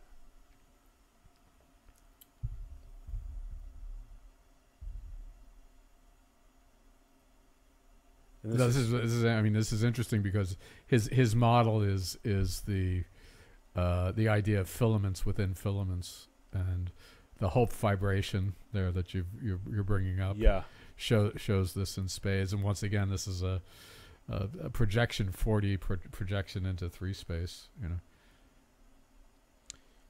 Okay, and again, a 4D projection into 3 space. Yeah. Super So interesting. yeah. Oh my. Niles goodness. Johnson is just like, just check his stuff out. It was amazing. Okay, Niles Johnson is the professor that I was watching teach me about the Quaternions. He's Right. so interesting. He's great. Yeah. Niles Johnson, shout out to Niles Johnson. I emailed you, you emailed me back. I'm so grateful for you. I told you how grateful I am for you. Even though it's hard, because especially if you're sort of fundamentally in mathematics, just fundamentals, like just basic algebra and geometry and stuff, you can handle the slow pace. You have to sort of pause the video a lot and take notes and take screenshots. But I highly recommend watching his lectures on this, because picking it up to the next levels, like I have this scenario I've been telling people now on the program that it took me 5 years to learn what the word recursion meant. Because in 2015, Douglas Hofstadter and Gödel Escher-Bach introduced me to recursion, Right. but I didn't get it. And I didn't get it in 2016 or 2017 or 2018, 2019, maybe a little bit. In 2020, I finally realized that I have to storytell myself to understand what it means, because nobody ever told me that if you see a seed, like an acorn that becomes an oak tree that drops more acorns that become more oak trees, or like humans that birth more humans which grow up, get married, and have more humans, Right. that's recursive. Right. And nobody taught me that, and so I had to discover that and storytell it myself. And now there's these like 2 weeks ago we had this this guest that just came over for a little bit. There wasn't an interview with him. His name's Shay, and what happened was he is like 23 years old and he didn't know what recursion was. And in the span of 30 seconds of telling him those stories about plants and humans, Right. and how that's recursive, he's like, I get recursion. Yeah. And so I'm Yeah. like, it took. It's kind of like revealing. It's, you already know. It's just Yes. it's remembering Yes. it. Yeah. And it's also Yeah. storytelling it to make it more efficient. That's right. That's That's the right. key for Right. me. Right. And so for me, with Niles, you, Eric Weinstein, all these people that are trying to tell me what the Hopf vibration is, what quaternions are, what an idea of like a geometric unity could look like, how to visualize a 4D projection in 3D space. Right. I've viewed this, how many times now I've seen this? I've probably seen this, maybe 15 or 20 times in the last, 3 years, let's say. And I'm still, I feel like the early stages of recursion right now. Right, Yeah, right, for me, right. Yeah. As it kind of locks down and gets Over time, gets the picture of it. I'll revisit it just like we revisit the movies or the books or the songs, and we see more of the detail. We understand more. Yeah. Right. Yep. Right. So I'm going to keep doing this. Yeah, I mean that's the beauty of it. I mean, yeah. this is where the tie back to like learning an art or learning music. The whole key is that where you're really not thinking about the doing of it. It becomes organic. It becomes part of you. Yes. So there's never any. That's it. I have to say personally, it's very difficult for me to say I've any book that I've been exposed to that I've dove into, I can't say I completed it. Totally, exactly. It's like Yep, I would go right. back to it and I would find something I'd never seen before in it. Yeah. Yep. Yeah, that's why it's always funny when you sort of see this phenomena of like when you are at like an art gallery and there's the speed at which people move through the art, right? And some people go 3 seconds, move to the next 3 seconds. Some people can spend an hour looking at one right. and draw more and more out of it. Right. In this case, I would say the same thing's true with these abstract maths and physics, artificial intelligence, theories of everything, philosophy, spirituality, all these sciences. In a sense, the paradox is that you are already it. Like Rumi says, you are the diamond necklace that is already around your neck. So stop going around from room to room. But at the same time, realize that we are that work in progress that is trying to re-baseline constantly to higher states of consciousness, closer and closer to God consciousness, Christ consciousness, Buddha consciousness, infinite consciousness. Right. And that's why it takes patience and that love along the journey to realize that I'm perfectly fine with coming back to this over time to keep getting more and more of it, but I'm not going to give up, which I see so many people do, which is that it's like a feeling. Well, it's this tyranny of the ego, ultimately, and that seems to be continuing to be the message for me personally. It's like kill the ego. Yeah. It's like the pain has been caused by that character. Yeah. So. It's and as Ken Wilber says, transcend and include the ego, transcend and include the social consciousness, ethno-consciousness, planetary consciousness, transpersonal consciousness, and then you kind of basically live in some sort of a non-dual symphonic consciousness where you feel the symphony, the oneness of all being, but you also express yourself uniquely artistically as an artist, which requires a little bit of some sort of an idea of what it means to be an individual. I get, It's very. I find it both beautiful and confounding simultaneously. Yes. I love this. I'm so happy that we have this. Actually, I think when Eric was on Joe Rogan, he said that this is the most beautiful visualization that we have available to us on the planet. Yeah. I agree. The Hopf vibration. I totally agree. Really? Yeah. You do too. Yeah. Yeah. That's as far as grand computer graphics visualizations, I totally agree. Yeah. So I aspire to go, next that steps. direction. Too. Yeah. I agree, and I think Terrence also is wanting to go in this direction. This is what you guys are about. Yeah. So interesting. I want to also go in this direction with our animated series and all this type of stuff like this. It'd be fun to have one of the modules in the animated series literally be about like Hopf vibrations. Like one of the places that the chimps go to try and learn about the nature of reality is literally to the scientists and spiritual leaders that are studying what quaternion arithmetic is and what these 4D projections into 3D space are, this type Right. of thing. That'd be a fun little module. And then Yeah. the kids would play before the episode and after the episode with the Right. with what like the Grant Sanderson style, Right.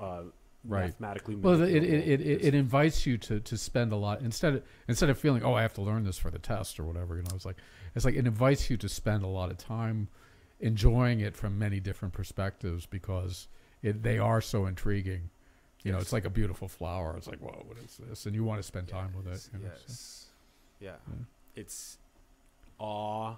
It's driven by awe, and that's the thing. And it's also very user experience friendly is the other key thing. Like what you're showing us with the VU lobby and all of the different portals. Let's go. We are going to have an example, right, of one more portal into another sort of non-Cartesian, right? Is that right? Or no? I think we go. This is the flying through along the solar system here. Yep. And but I think we end with Schauberger here, just linking up with. Okay. Here's your toroidal Yep. consideration, and then the harmonic. It's looking at the one cycle of Saturn, which is interesting. We're coming up to this grand conjunction right now, the 21st. So that's a cross section of what I was just showing you there. Of December. Well, this is the one at the bottom there is that's the path of the solar system. Yeah, that's one of the visualizations of what. Okay, I this see. is from right, Taking that right, and you start seeing this Yes. this signal, I some see. of Cool. sine waves. Okay, and if then you want to so look at it, that and biggest or that most the sine wave that's on the outside, that's on the Saturn. Yeah. That's Saturn. Yeah, Okay, cool. yeah. And then Earth is there in the middle. in the middle, Yeah, right? yeah, The very smallest would be Mercury. So. yeah, yeah. And once again, here's your frequency relationship. As you scale down along that radius, that 1/r, your frequency goes through the roof, and this is the part of the spectral analysis of everything. The ascension increase. Yeah, right. Interesting. And then into that whole Dirac, world of that spike. So. That is potentially our metaverse recursion, which I guess we'll see if that's the case in our lifetime. So I think that was it. I think I brought in something about the trees here. Oh, this is the 1/r, right? And then the hyperbolic analysis is once again Victor Schauberger, just super inspirational. This book, Living Energies, that I highly recommend. And just the what comes out of 1/r as a consideration harmonically, and then this life force, what living energies are, and how to just from there's a very simple question. It's like how do trees defy gravity, and one of the lines that I enjoy bringing up, thinking about Newtonian philosophical materialism, is why Newton didn't figure out how the apple got up in the tree in the first place. So. They gotta find a joke in there somewhere. I love that one. And just it's another way to ask the question is like, how often do you contemplate your source? Yeah. It's just another way to ask the similar question, which is that the more that we contemplate our source, the more that we contemplate the nature of our consciousness, awareness, existence, being, reality, and literally dedicate time to it. One of the funny things is that there seems to be, like in modernity, there seems to be this mantra in modernity, which is that I don't need to spend time on investigating truth. Like, I don't know why, but there seems to be that mantra. Like, to me, there's like this very big resistance of consciousness to investigate its own nature. Yeah. Like, so the veil. It's almost considered woo woo. I mean, it's disparaged, right? Yeah. Anything in that world, and it's like, you know, you're chasing, what's the right word for it? Just oh man, it's gonna elude me for some status. Basically, you're chasing stat. It's like I want to signal how together and write in the just most. You're the perfect example of society. Now, this is what politicians had up until recently been put on. Oh, this is the best example of culture, and this is my, and then that chasing status all the time, and I think this is why, like, the Hermetic tradition and you know, by just straight out of the words, it demands that difficult searching of yourself and knowing the commitment to know yourself, you know. Yes. And that's always been that's the mantra, you know. That is difficult. Yeah. It's like the perfect reality design where there's only a very small amount of people that are actually undergoing the investigation of awareness. So it's like something like you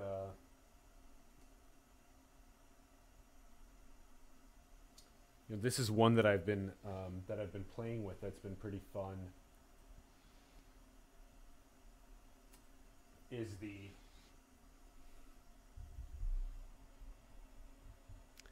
the iceberg analogy. So, let's see if I can get it to show up for you guys. Yep. All right, awesome. So, basically that the top left corner is the subject that spends the vast majority of its time investigating the object. In this case, it's the cell phone, right? That's the one that's kind of 4 billion people have now, right, and spend most of their time right, doing the object with. Right. And then the second one, the one right below that, where you kind of get to where the surface of the tip of the iceberg is meeting the water, which then goes to the bottom of the iceberg, is kind of like what happened. Did you by chance see the documentary The Social Dilemma? Mm-mm. So basically what happened was it was a big investigation into what's going on as a planet around our relationship with the devices. Okay. Right? And with the business plans and the tech companies and the asymmetry in data and all this stuff. Right. But that's why the box is on the arrow now, because the subject becomes aware of their relationship with the object. Right. Okay, so now we get a little deeper. Right. Okay. And then that sort of next step is when the subject investigates another subject. Uh-huh. And then there begins to be some sort of a realization of the self in the other, right? So that Hermetic, that know thyself spiritual perennial tradition. Right. And then the very sort of last one is when the subject investigates its own nature and gets that. Yeah. Right. Beautiful. Yeah. And the reason why it's in the excuse me. The reason why it's in the order that it is because that sort of surface level iceberg at the very top, although it's only 10% of the iceberg or so, the peak of the iceberg, let's say, 90% of civilization apparently spends its time in that only surface level looking at an object relationship. Right. Whereas the bottom of the iceberg, which is where you get potentially 90% of the experience of the nature of being and consciousness and reality, which is when you have a true gnosis of what know thyself actually means, embodied. Right. Only maybe 10% of people are actually undergoing, or less, the actual true experience. But do we know that, though? It's an approximation. It's a ballpark. I know what you're saying, but it's is that part of the illusion too? And is that a reflection of yourself? And then, as far as from a recursion, is that a reflection of your own internals, right? Yeah. You know, Evan Bliss, one of my close buds, he says that consciousness in many ways is subjective storytelling. So in this sense, Yeah, I'm sitting yeah. here subjectively storytelling right. to people that Right. this is the nature of Yeah, life. right. You're your own Yeah. politico-religious force to be reckoned with. You know, But my next my next question would be something like as am I. Yeah, right. yeah, exactly, as are you. Right, That's right. right. My next question would be something like am I wrong? That would be my next question, in the sense of, is it better for consciousness? It's too fun to say yes. Yeah, exactly. But Yeah, I don't know. I know. I don't know the answer. Because if this was in a sense wrong, like if people were to say that, well, Alan, it's not that important for consciousness to investigate its own nature, Right. then it would be like, there's no point to go to the depths of the iceberg. Whatever, you don't need to be in that submarine Right. able to investigate the depths of the iceberg. Right. Which that part of the analogy is also important, which is that being at the surface level, the water pressure is easier to deal with. Yeah. Right, so you have to Yeah. add that part into the analogy as well. Yeah. Because You can turn it upside down, and then it's like then you're like lower on the ground at the top, and then as you transcend, you get up to the. there you go. But anyway, Exactly. There's it's all just these all different representations metaphors, and metaphors of like, it. Yep. what's the spirit of how does it strike you? Yes. Yeah. Exactly. So this is one of the for those that are adamant watchers of our program. This is one of the added graphics to the High Level Perception project, which will be published in the hard and soft cover versions and the online version before Christmas. So It's exciting. yeah, it's exciting because there's a couple bonus like graphics and bonus content that I didn't publish in the one that I released at the end of October, early November. And so it's fun though that, yeah, exactly. It's fun that I get to sort of like make a tiny like bonus edition, which is, it's a fun thing to be able to do that. Right. But one thing that we do have to do is we have to, in a sense, surrender at some point to, when you do publish, like for example, like Westworld or whatever, like you publish season 1, it's done. Like you're not going back and editing season 1 again, right? Right. And so it's the same thing with your book or your game. In a sense, you can update the game and update the book and stuff like that. And that's why Leonardo da Vinci famously said that art is never finished, only abandoned. Right. That's true. That's true. Yeah. That's true. But I mean, the opportunity for things to always be to never reach a state of completion and it be okay is better now than it's ever been. So they're processes, just like we're processes versus objects. So Yeah. Exactly. stasis. Yes. Dynamic versus static. Yep. We crushed it. Yeah, cool. We yeah. crushed it. That was so fun. Awesome. Me That too. was so Me too. fun. Yeah. Oh my gosh. I would love to I'd love to do a bunch of things. I'd love to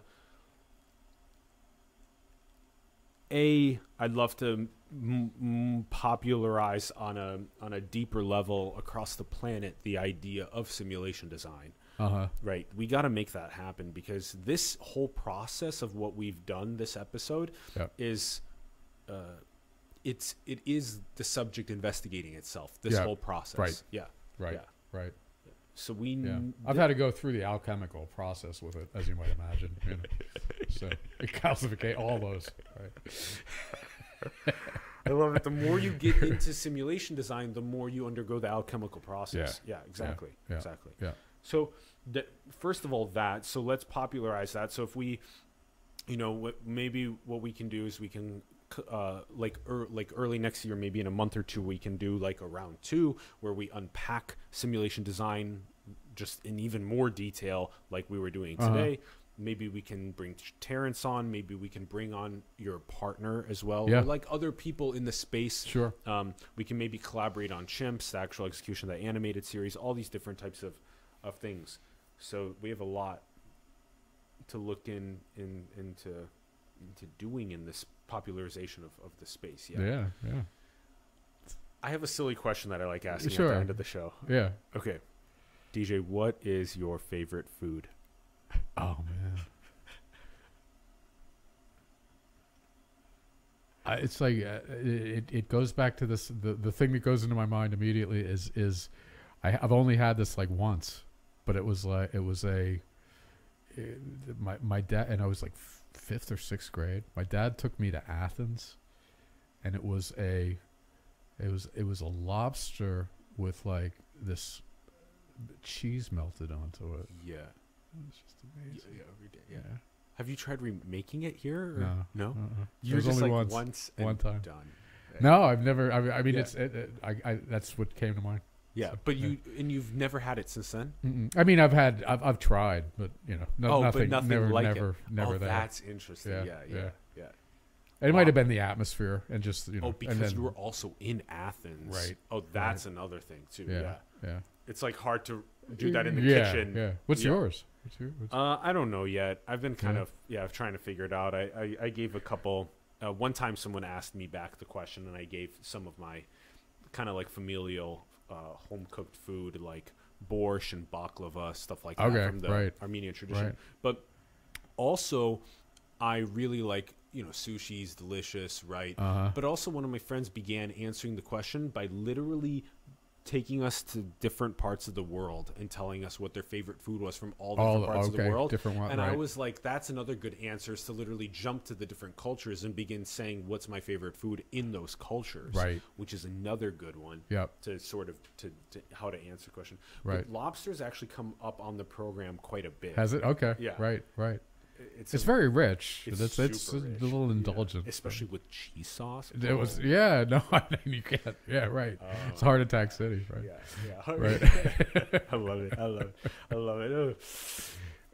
Well, wow.